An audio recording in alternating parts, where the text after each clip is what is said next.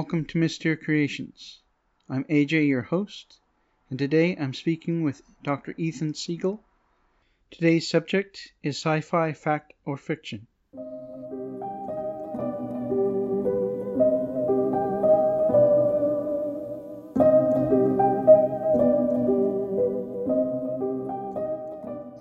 Welcome on the show. How are you doing? Oh, AJ, thanks for having me. I'm doing really well. Happy that it's the start of May. Hoping at last to finally leave the winter weather behind us here in the Pacific Northwest, but somehow I doubt it. Probably not. We're probably going to have a few cold days ahead, but and quite a bit more rain than we expected this year.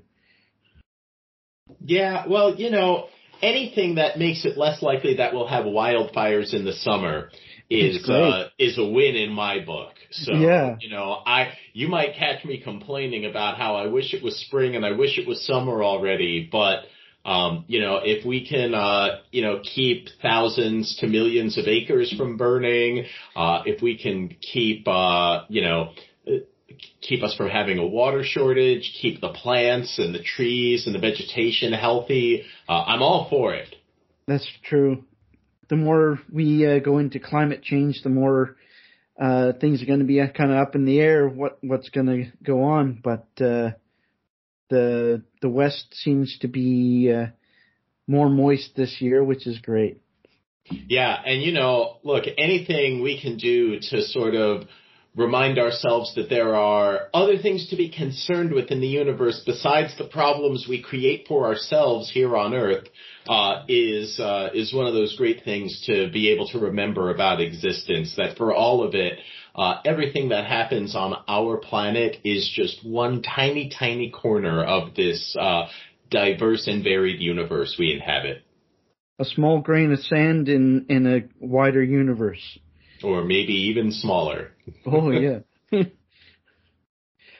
Well, we're going to get into some questions about sci-fi shows and their accuracy, as well as the physics of some of the propulsion in space, particularly faster than light drives and whatnot, as well as other questions of how to find things, how to do things in space. Yeah, I mean, this is one of the unfortunate things that has both pros and cons about the universe. Space is big and things are really far apart. And that's great for a number of things, including our imagination and including keeping us safe from whatever goings on might be plaguing other stellar systems out there. But it also, at least till this point, has kept us isolated. We have never directly imaged, say, any features on another planet because we can't see them well enough because they're too faint and far away. We don't know of any other inhabited planets beyond Earth, and we want to. We want to know them, we want to visit them, and we want to, if there's anything interesting on one of those planets, we want to meet them and communicate with them, regardless of what they are. I mean, I can't speak for everyone, but I can probably speak to science fiction writers all throughout history that this is certainly one of humanity's biggest dreams. It's true. I want to meet someone from another planet if at all possible in my lifetime, but somehow I don't think that's kind of in the books for me. Well, all I'll say is never say never, because sometimes the world can surprise you. And if the world can surprise us, maybe someone else's world can surprise us too. True. And how would we get there? What ways are open to us now? Well, we've got to root ourselves in the laws of physics. Like, that's at least a good starting point. So if I said, okay, just, idealize propulsion. Imagine you could accelerate forever and ever and ever without limit. That's actually pretty effective, because if all you did was said, I'm going to accelerate at 1g, at one Earth's gravity towards another target, and I'm going to go and keep accelerating.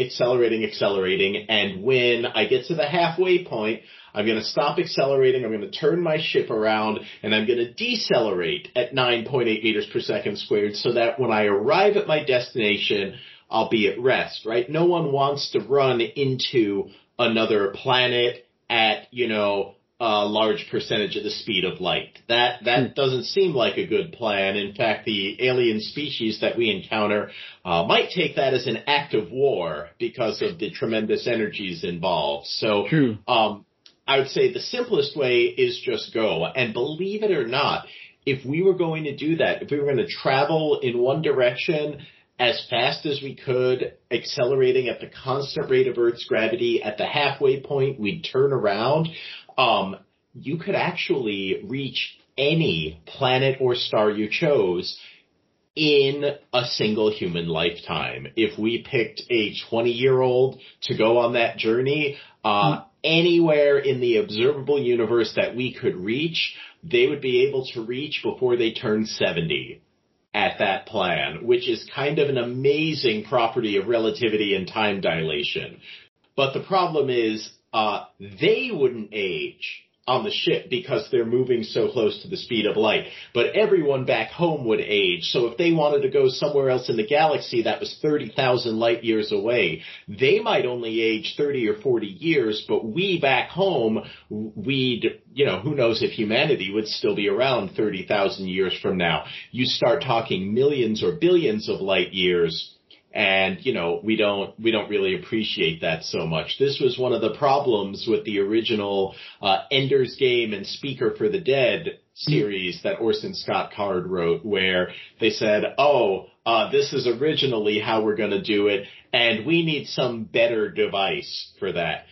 So Star Trek made a better device. They said we're going to have warp drive where we can exceed the speed of light. And other places have said we're going to have a hyperdrive like Star Wars where we break the speed of light. Some places say that they're going to do something like fold space or leverage wormholes like Deep Space Nine chose. So these are all ways to circumvent the special relativity problem that, you don't want everyone to have to get older waiting for you to take your journey to the stars. So these ways are tricks to get around Einstein's special and general theories of relativity, to say that you can reach somewhere or communicate with someone or even travel interstellar distances without having to wait for thousands or millions or billions of years to pass for the people you leave back home. What's the most efficient drive that you can see in those that you suggested we could possibly use, like hyperdrive, warp drive, folding space? Well, when you talk about efficient, right, normally we mean something like energy efficient, like which will get you there for the smallest expenditure of energy that you can fathom. And if that's what you mean by efficiency, unfortunately, it's none of those. It's the old, let's just use propulsion. Get some fuel. Maybe you want a mix of matter and antimatter as your fuel. That's the most energy efficient you can get, because for every gram of antimatter you bring on board, all you need is a gram of matter, which, hey, look, is very abundant here on board a spacecraft that we built. And then whatever you annihilate just becomes energy via E equals mc squared, and that's 100% efficiency. If you only count the antimatter, it's 200% efficiency. And all of that energy can go, because the matter's free, right? You have matter everywhere, so antimatter then is 200% efficient. So that's great. That'll propel you really, really far, really fast. But you have that time dilation problem, right? If you go to somewhere 40 light years away and you're like, I want to know what's on that planet's that orbit TRAPPIST-1. And so, you go there, and maybe getting there, the journey only takes you 6 months, and maybe coming back, the journey only takes you 6 months.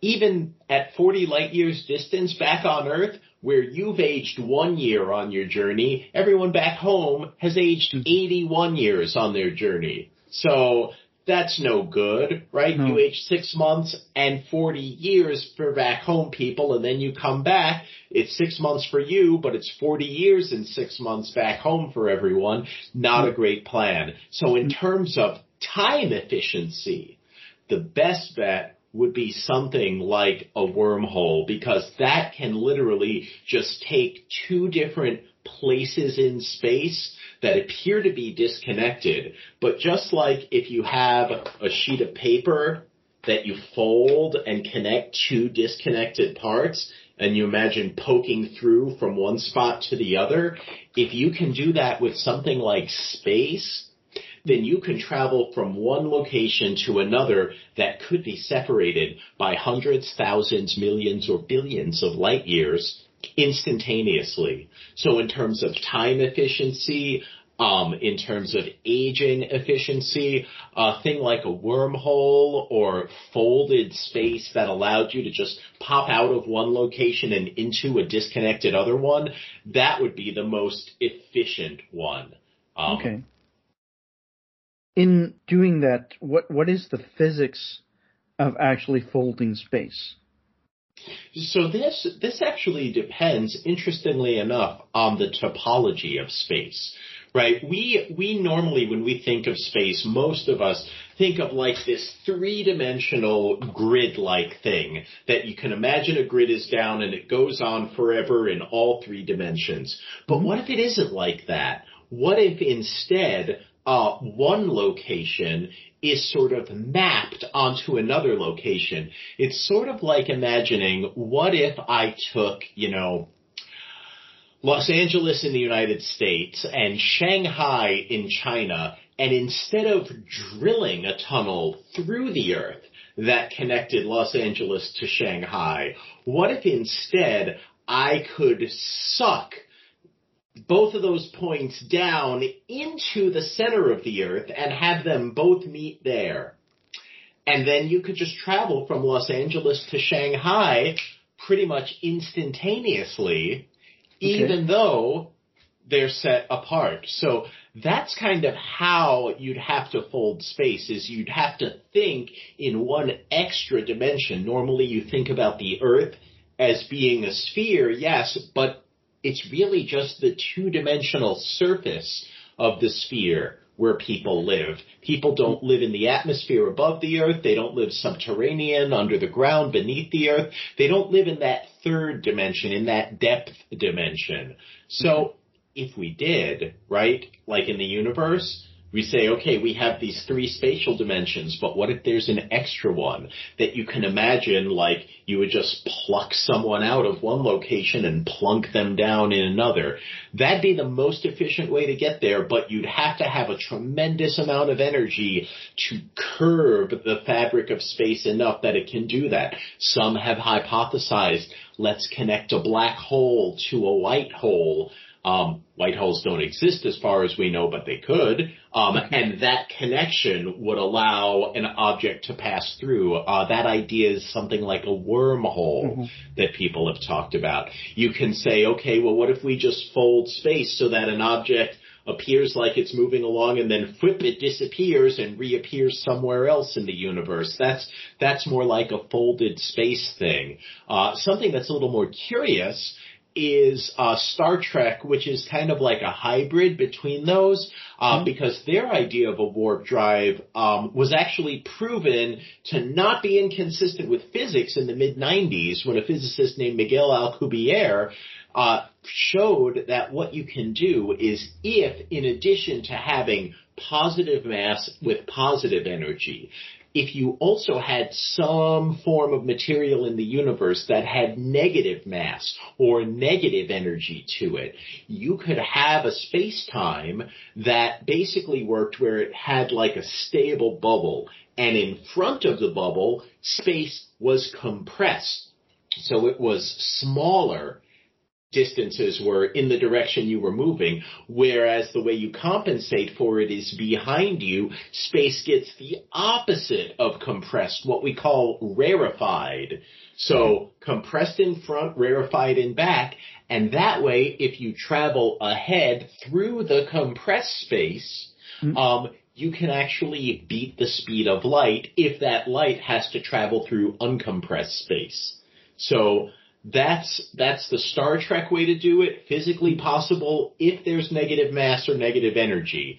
The wormholes may or may not be possible. You'd need some sort of white hole to exist, which we don't have in the universe as far as we know. And folded space, we could do that. We would need at least one extra dimension of space over the three we know of, but it could be out there, and if it can, then space could be folded, and we could simply pop out of one location when we pop into another, and that could work. But all of them rely on something speculative unless you don't care about everyone you leave back home aging at their normal rate.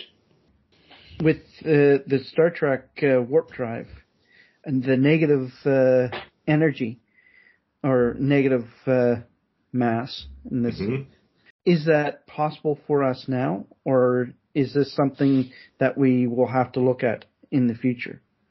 Well, it's not possible right now because of two things. One is we don't know of anything with negative mass or negative energy.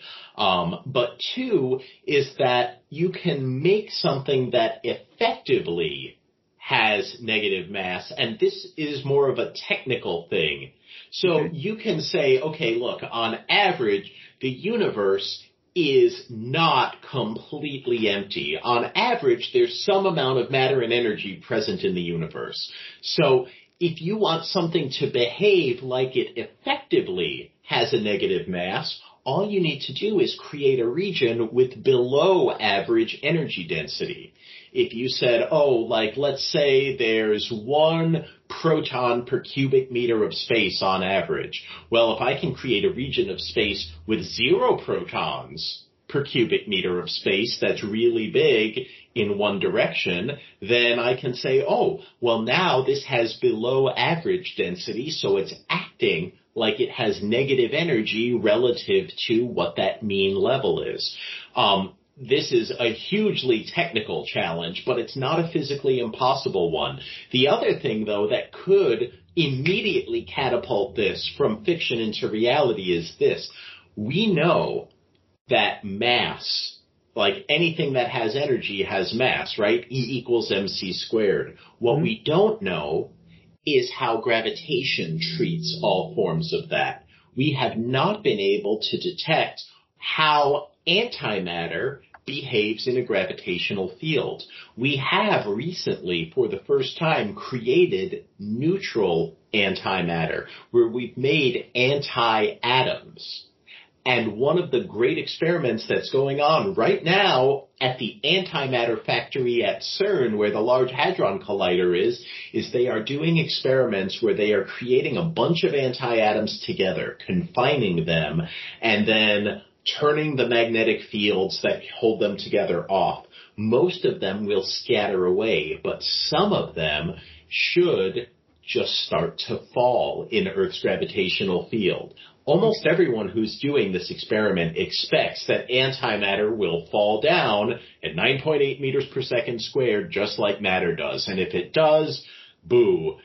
Victory for physics. It does what we think it should. But if it doesn't, if antimatter falls up, then we will have discovered, to our surprise, that antimatter anti-gravitates, and all of a sudden, all of our negative mass warp bubble dreams are a physical reality. So there's a reason we do the experiment, right? Because we don't know until we do it. And no matter how unlikely we think it may be, we want to know if it's possible.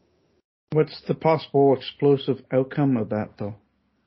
The possible explosive outcome? Yeah. I mean, hopefully very little. These are tiny, tiny amounts of antimatter, and we would need to make a lot of it to make warp drive possible. Right now, we're talking about individual anti-atoms, and realistically, we would need something like planetary masses worth of anti-atoms to make a working warp drive. But, go big or go home, right? It's true. So, so dream about it and then you work about making it more efficient. So see if it's possible. That's the first step. You gotta crawl before you can run, and we want to run, and we're trying to learn how to just sit upright at this point. That's true. Once we get into space, we start exploring, how difficult would it be to find water, minerals, and other resources? You know, that's actually something we're getting pretty good at now. We're still in our infancy here on Earth. You know, just over 30 years ago, we didn't know of any planets around stars beyond the sun. Today, we know of more than 5,000. We have been able to characterize many of them through two processes. One is called transit spectroscopy, which means when a planet passes in between its parent star and our own eyes, we can see the starlight from its parent star filtering through its atmosphere, and that tells us what's its atmosphere made out of. If we can perform transit spectroscopy, we can know, oh, look at that planet over there. What's its atmosphere made out of? Is it nitrogen and oxygen? Does it have carbon dioxide? Does it have methane? Does it have an ozone layer? Have the 1980s come? Did they invent white rain hairspray? Are there chlorofluorocarbons in their atmosphere? Do they have an ozone layer? Do we see biological signatures of life? Do we see, you know, what are all the things we see there? That's an easy way to see what's there in space. But another way you can do it, what we're hoping to do with near future telescope technology, is to take Earth-sized planets and say, even though the parent star you're orbiting is so bright relative to you, we can block out that star's light and view just the light from the planet. And if you can view just the planet's light, if you can directly image it, that can tell you all sorts of information, including, are there oceans, are there continents, are there cloud covers on it? Is there liquid water? Is there gaseous water? Do the continents change color like green and brown with the various seasons? So all of these things, these are going to be achieved, for my money, before the warp drive is achieved. So right now, we're getting actually very close to finding water, minerals, other resources. This is one of those things that I think in the next 10 to 20 years, we're going to see real progress on, that I would be very surprised if by 2040, we didn't have a planet that we had identified and said, oh, if we're going to go anywhere interstellar, this is where humanity needs to go first. This is the big red apple on the lowest hanging branch of the tree of life in the universe beyond Earth. How many planets are there that are calculating to be Earth-like? Of the ones that we define as Earth-like, which is, say, Earth mass at about the same distance to have the same temperature. So if it has a thin atmosphere, it could have liquid water, oceans, and the ingredients for life with enough heavy elements and enough of the precursor elements that life is possible. There are anywhere from about 5 to 20 billion Earth-like planets, by that definition of Earth-like, in the Milky Way alone. So we don't know how many of those actually have life on them, how many of them became inhabited planets, how many of them gave rise to a complex, differentiated, intelligent animal, much less became technologically advanced and are still there without having nuked themselves out of existence. But this is part of why we know there are billions of chances out there in the Milky Way alone. And the Milky Way is just one of multiple trillion galaxies in the observable universe. So there are a lot of chances, and it's really up to us to learn, to teach ourselves by scientific investigation how many of those chances have actually led to legitimate discovery. How many of those chances turned out to be winning lottery tickets. The big puzzle we have is we know here on Earth we've won the cosmic lottery, but we don't know what the odds of winning this prize are, and we don't know what the other prizes out there could have been. We assume, but we're not even sure, that we won the grand prize in the universe by getting to exist. But it's possible that somewhere else out there, some species on some planet is leaps and bounds more successful than even our wildest imaginations will allow us to run with. How close are we to generating artificial gravity in a space station or spacecraft? Well, there are 3 ways to do it. One, the easiest way is if we discover this negative mass material, because all you do is you put the massive material on the bottom and that attracts you down, and the negative mass material on top and that repels you away from it. If you hold that, just like if you had a parallel plate capacitor with electric fields, you will generate artificial gravity that always pulls you down. We don't have that negative mass stuff yet, so if you don't, the other 2 ways to do it are, one, like 2001: A Space Odyssey does, and you have a large enough spherical or circular station that spins, and then the outer rim is down and the inner rim is up. You really need things to be big enough.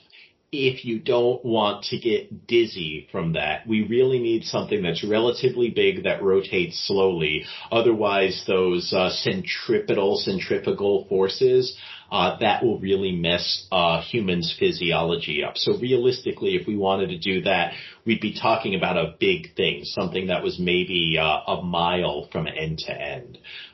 But that's not so bad in science fiction terms. The other way to do it is to just do that very first thing I talked about, keep accelerating. Einstein had what he called his happiest thought. I mean, you don't think of Einstein as being a happy guy at his own thoughts, but he was. His happiest thought was called the equivalence principle, where he was thinking about what's the difference if I'm in a closed room where I can't see out, if this room were located at rest on the surface of Earth versus if this room were in a spaceship that was accelerating at a constant rate of 9.8 meters per second squared. And these are equivalent to a person in the room. So I would say if you want to make artificial gravity, just keep constant acceleration at whatever gravity you want, and there you go. That's the way to do it. Now that requires constant fuel and constant energy and constant expenditure, so you better bring enough. But if you do, that's the easiest way to make artificial gravity. What are the effects of bombs, particularly nuclear bombs, in space? So a nuclear bomb would actually be pretty effective in space because, unlike conventional bombs, it doesn't require oxygen to trigger a combustion reaction. There is no oxygen in space, so most of your conventional bombs are not going to work. But a nuclear bomb can. A nuclear bomb can work.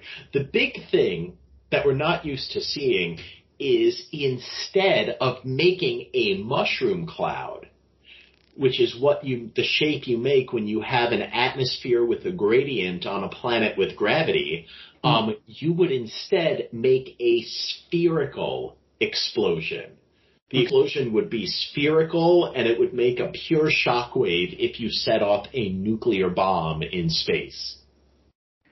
What would the effects dissipate quickly, or would it take longer to dissipate? You know, dissipation is very straightforward. It goes as 1 over the radius squared, right? Just like anything that emits light, radiation particles, it spreads out in a spherical shape. So if you are twice as far away as someone who's closer to the blast, you only get 1/4 of the effects: radiation, blast wave energy, concussive force, momentum of the particles. You only get 1/4 of that. You go 10 times as far away, you only get 1% of it. Interestingly enough, one of the best strategies for deflecting, if we had a rubble pile asteroid or comet that was headed for a collision course with Earth, you would not want to nuke it right on the surface. You'd want to nuke it a small distance away from it so that the blast wave didn't fragment the object into a bunch of tiny little things, but rather would heat it up and basically bake it to give it like a sort of artificial crust that would keep it from breaking apart. So the effects of bombs in space depend on what you're bombing, right? There's a smart way and a not smart way to do it, because what you don't want to do is make more problems by yourself, and now your problems are radioactive because you nuked it. Yeah. And could nuclear energy be used in spacecraft as a kind of an almost endless source of energy? That is one of the ideas, right? When people talk about propulsion, we are still using chemical-based fuels for our rocketry propulsion, which is horrifically inefficient, right? If E equals mc squared, how much of that mass are we turning into energy? Nuclear reactions are hundreds of thousands to millions of times more efficient for the same mass of fuel versus chemical rockets. So if we could have a fission-based or a fusion-based nuclear engine, that's really the best in terms of energy efficiency we'll be able to do until we perfect matter-antimatter transport and annihilation. It'd be interesting to see an actual spacecraft with a nuclear engine. How close are we to doing that? Can we actually do that now? We can't do that right now. This was, ironically enough, something that was proposed in the early 1990s when George Herbert Walker Bush was president. He had proposed a 30-year plan to get humans to Mars. That would rely exactly on this nuclear propulsion technology. And unfortunately, as often is the case, when something takes more than one presidential administration to see from beginning to end, other political interests have come along and derailed it. So that was one that there was a plan for it, and as soon as the first defunding of it happened, it never really saw the light of day again. But we could, and there are many, many reasons that I and many others think that not only the U.S. government, but world governments everywhere should be investing orders of magnitude times more in the development and perfection of nuclear technologies for power use, for power generation, and as the solution to the energy crisis in a clean and green way than we currently are. But there are many political reasons why that is not happening, not so many scientific reasons why that isn't happening. The pushback of nuclear is the nuclear bomb. The people think of nuclear energy as a nuclear bomb, and the two are they're much different. Can you explain the difference between a nuclear bomb and a nuclear reactor? Yeah, I mean, for me, they're very different. Now, it is true that some nuclear reactors and the way that they operate it will produce as a waste product material that can be used as fuel for a nuclear bomb. That is where they're connected.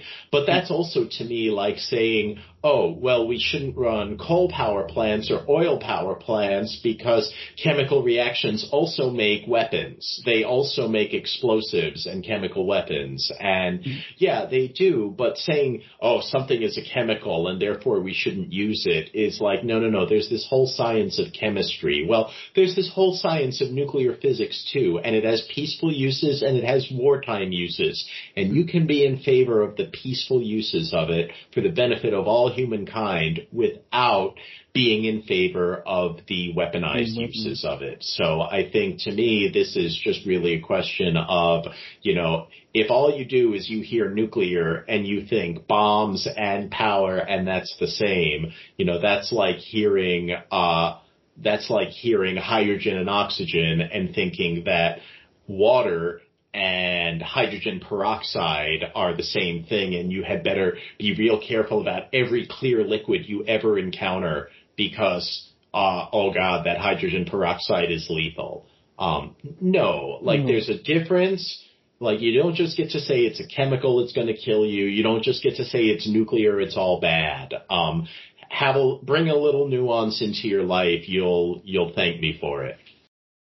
Fighting in space in a ship, how do we overcome gravity, and how would the ship overcome G-force and be able to stop on a dime or change direction?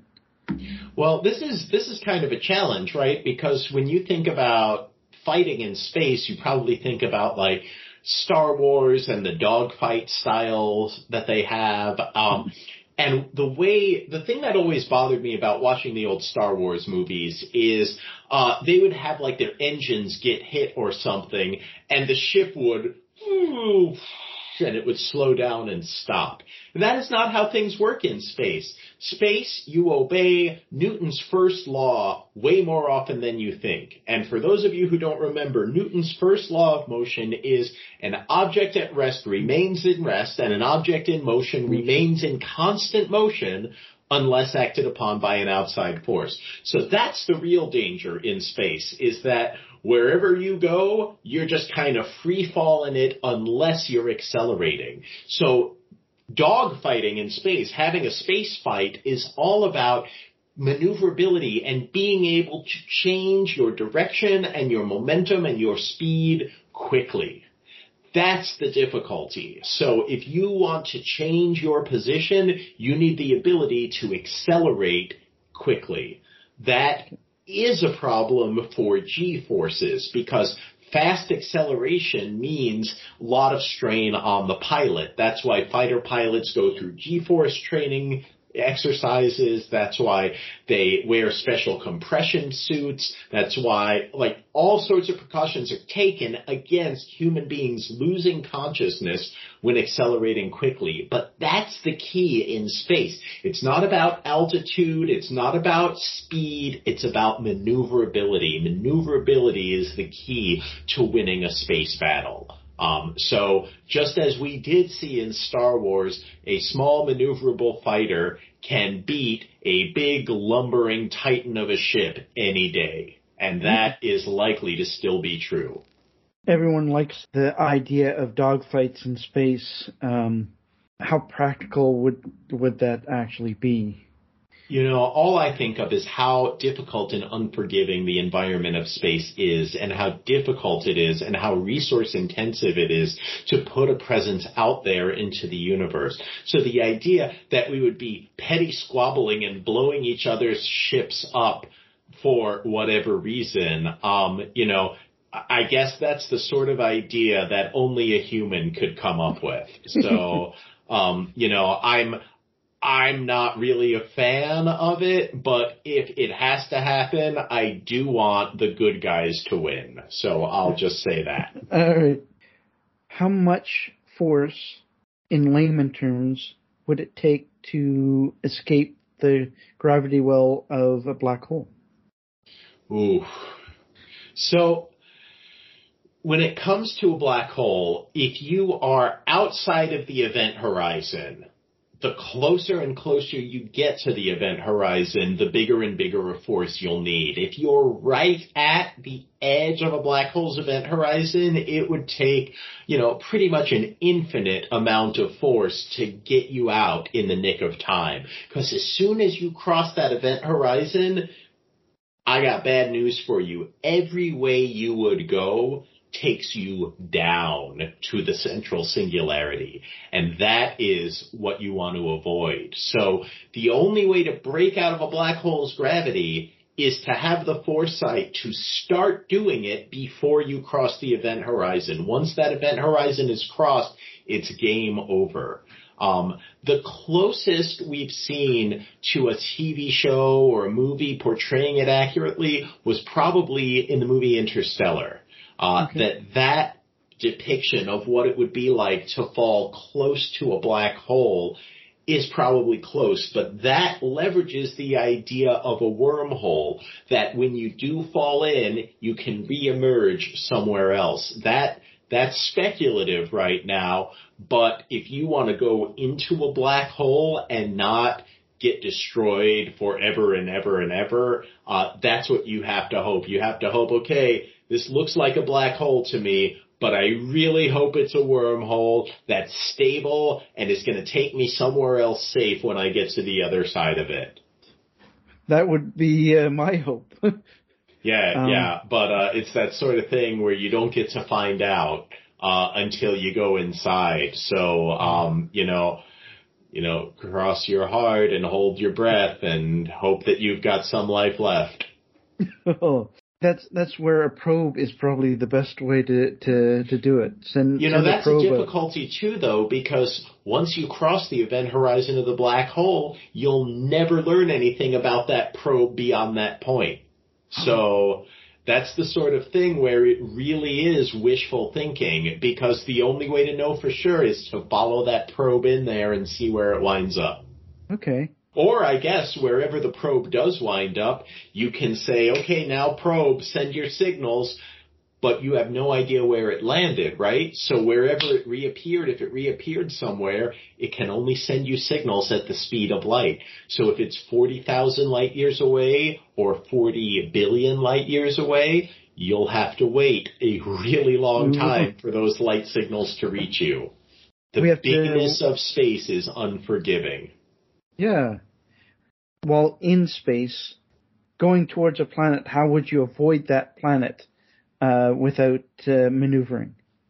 Oh, okay. So what you really need to do is, right now, you can look out at all of the different objects in space, and if you look sensitively enough, you can catalog what are their three-dimensional positions. Where are they, in all three dimensions?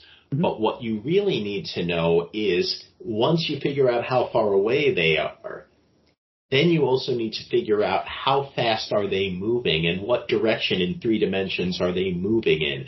Because when you plot your trajectory to your destination, you want to make sure that none of the things that are out there are going to get in your way as you travel to them.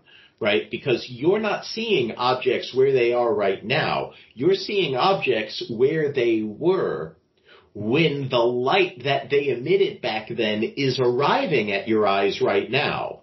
So you are seeing things as they are in the past, and they're farther in the past the farther away you look. But when you go and you travel towards them, the objects that you're seeing as they were when they were at a time that was longer ago, not only will more time have elapsed from then until now, more time is going to elapse from now until your ship is at the same location where that object's going to be.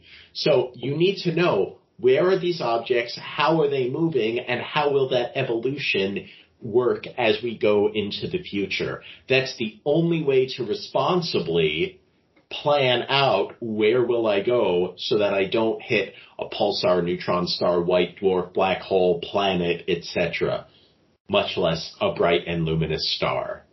Habitation of other worlds. How close are we to be able to do that? Are you saying to inhabit another world, or are you Yes. saying to find another planet that's already inhabited? No, to inhabit another world. Unfortunately, we haven't found any other planets that are already coming to us suited for human life on them.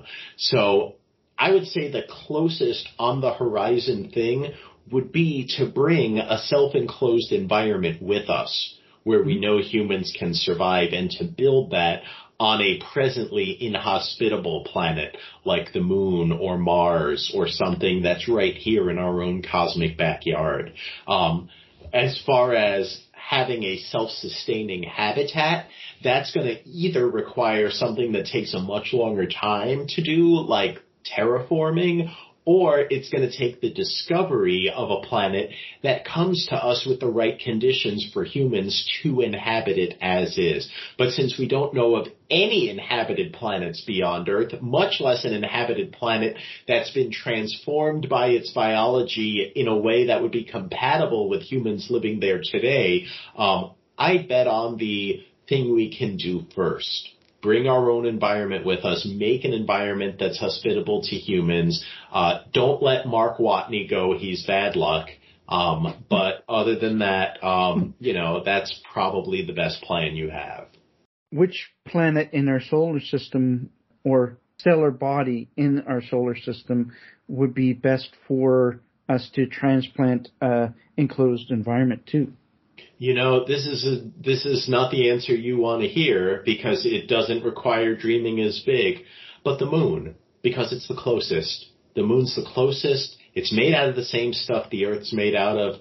Bring water, bring an airtight container, bring an atmosphere, and you're good to go. That's how you start it up. So pick the lowest hanging fruit first. Take the easiest obstacle, learn how to overcome that, and then take those lessons you learned elsewhere. We tried to do an analogy of that on Earth when we did the Biosphere 2 experiment in the 1990s here on Earth. And although the experiment failed, we learned a lot of lessons about what to do and what not to do. And so I like to think that look, we want to think of things as a revolutionary process, but realistically, science is an incremental process. And so don't be afraid of taking small steps as goals towards a larger, longer-term step. When we try to take all the steps all at once, that's when we wind up failing. This is off of our topic, actually. Can you explain the idea of a tesseract? And is there any real-world study or application of it?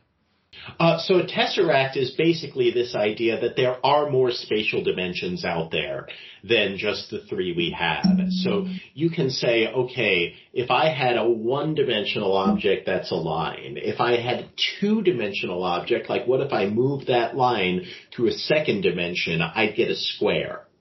What if I took that square and I moved that through the third dimension, right? Then I'd get a cube.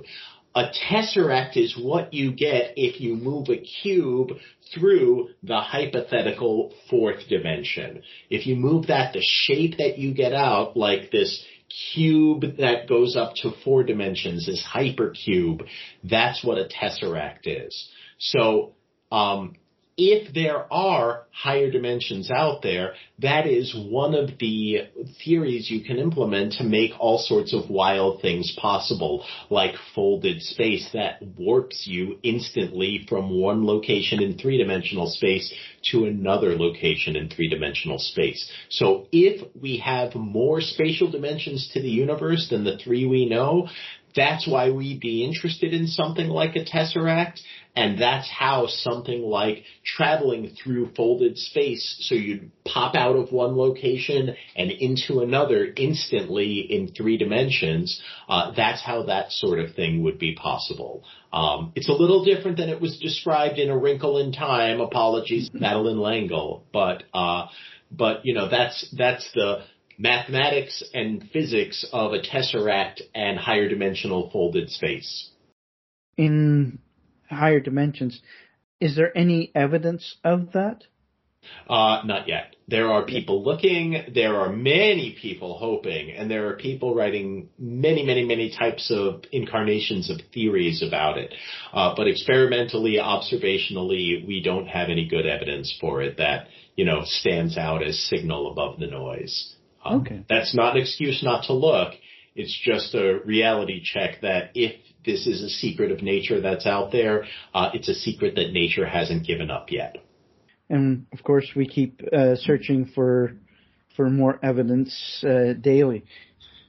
Oh yeah, I mean this is a never-ending thing, right? Every day that goes by, we're taking more data, we're listening to more things, we're seeing more things, and it's the full suite of everything out there that informs us as to what we know. When we talk about the number of Earth-like planets that are out there and the number of chances for life that are out there, you have to remember that we have seen only a tiny, tiny, tiny fraction of what's out there.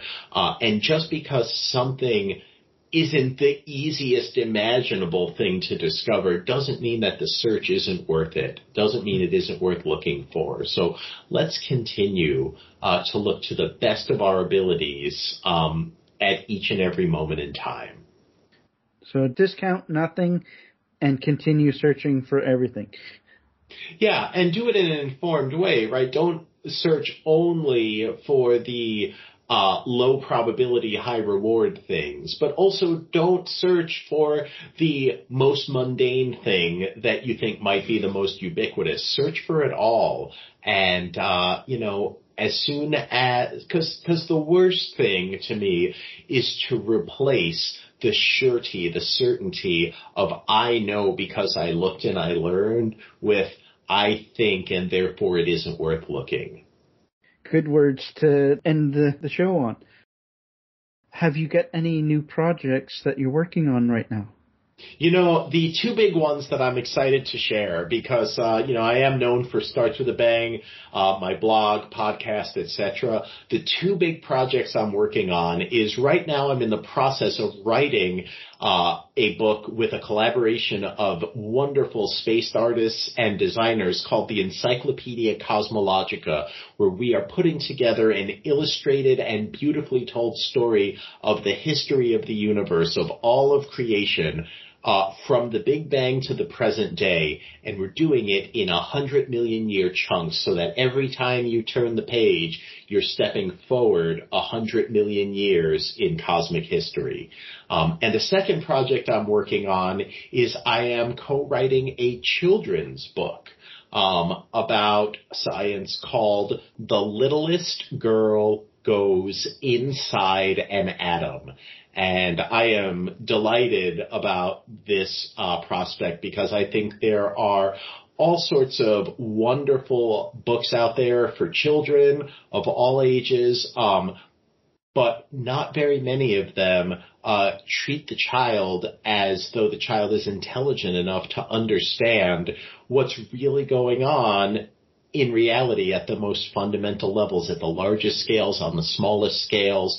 And I am a big fan of just putting that out there because if you speak to them on their level, kids can understand oftentimes even more things than adults because they aren't held back by all of the experiences that a human adult has had in their life. So these two projects, the Encyclopedia Cosmologica and The Littlest Girl Goes Inside an Atom, I hope that certainly by the end of 2023, next year, that these projects will be completed and out there and ready for you to buy. But I'm hopeful that they'll come out even sooner than that. Great. Well, thank you very much for coming on with us. And hopefully we can talk to you again about some other things. Thank you very much, AJ. I'm sure we will. All right. Take care. All right. Bye-bye.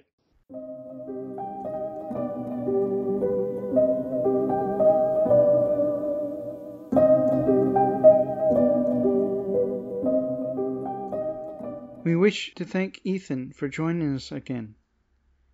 With Ethan's wealth of knowledge and understanding of physics and cosmology, this was a very intense collection of thoughts. Please check out his books, Encyclopedia Cosmologica and The Littlest Girl Goes Inside an Atom.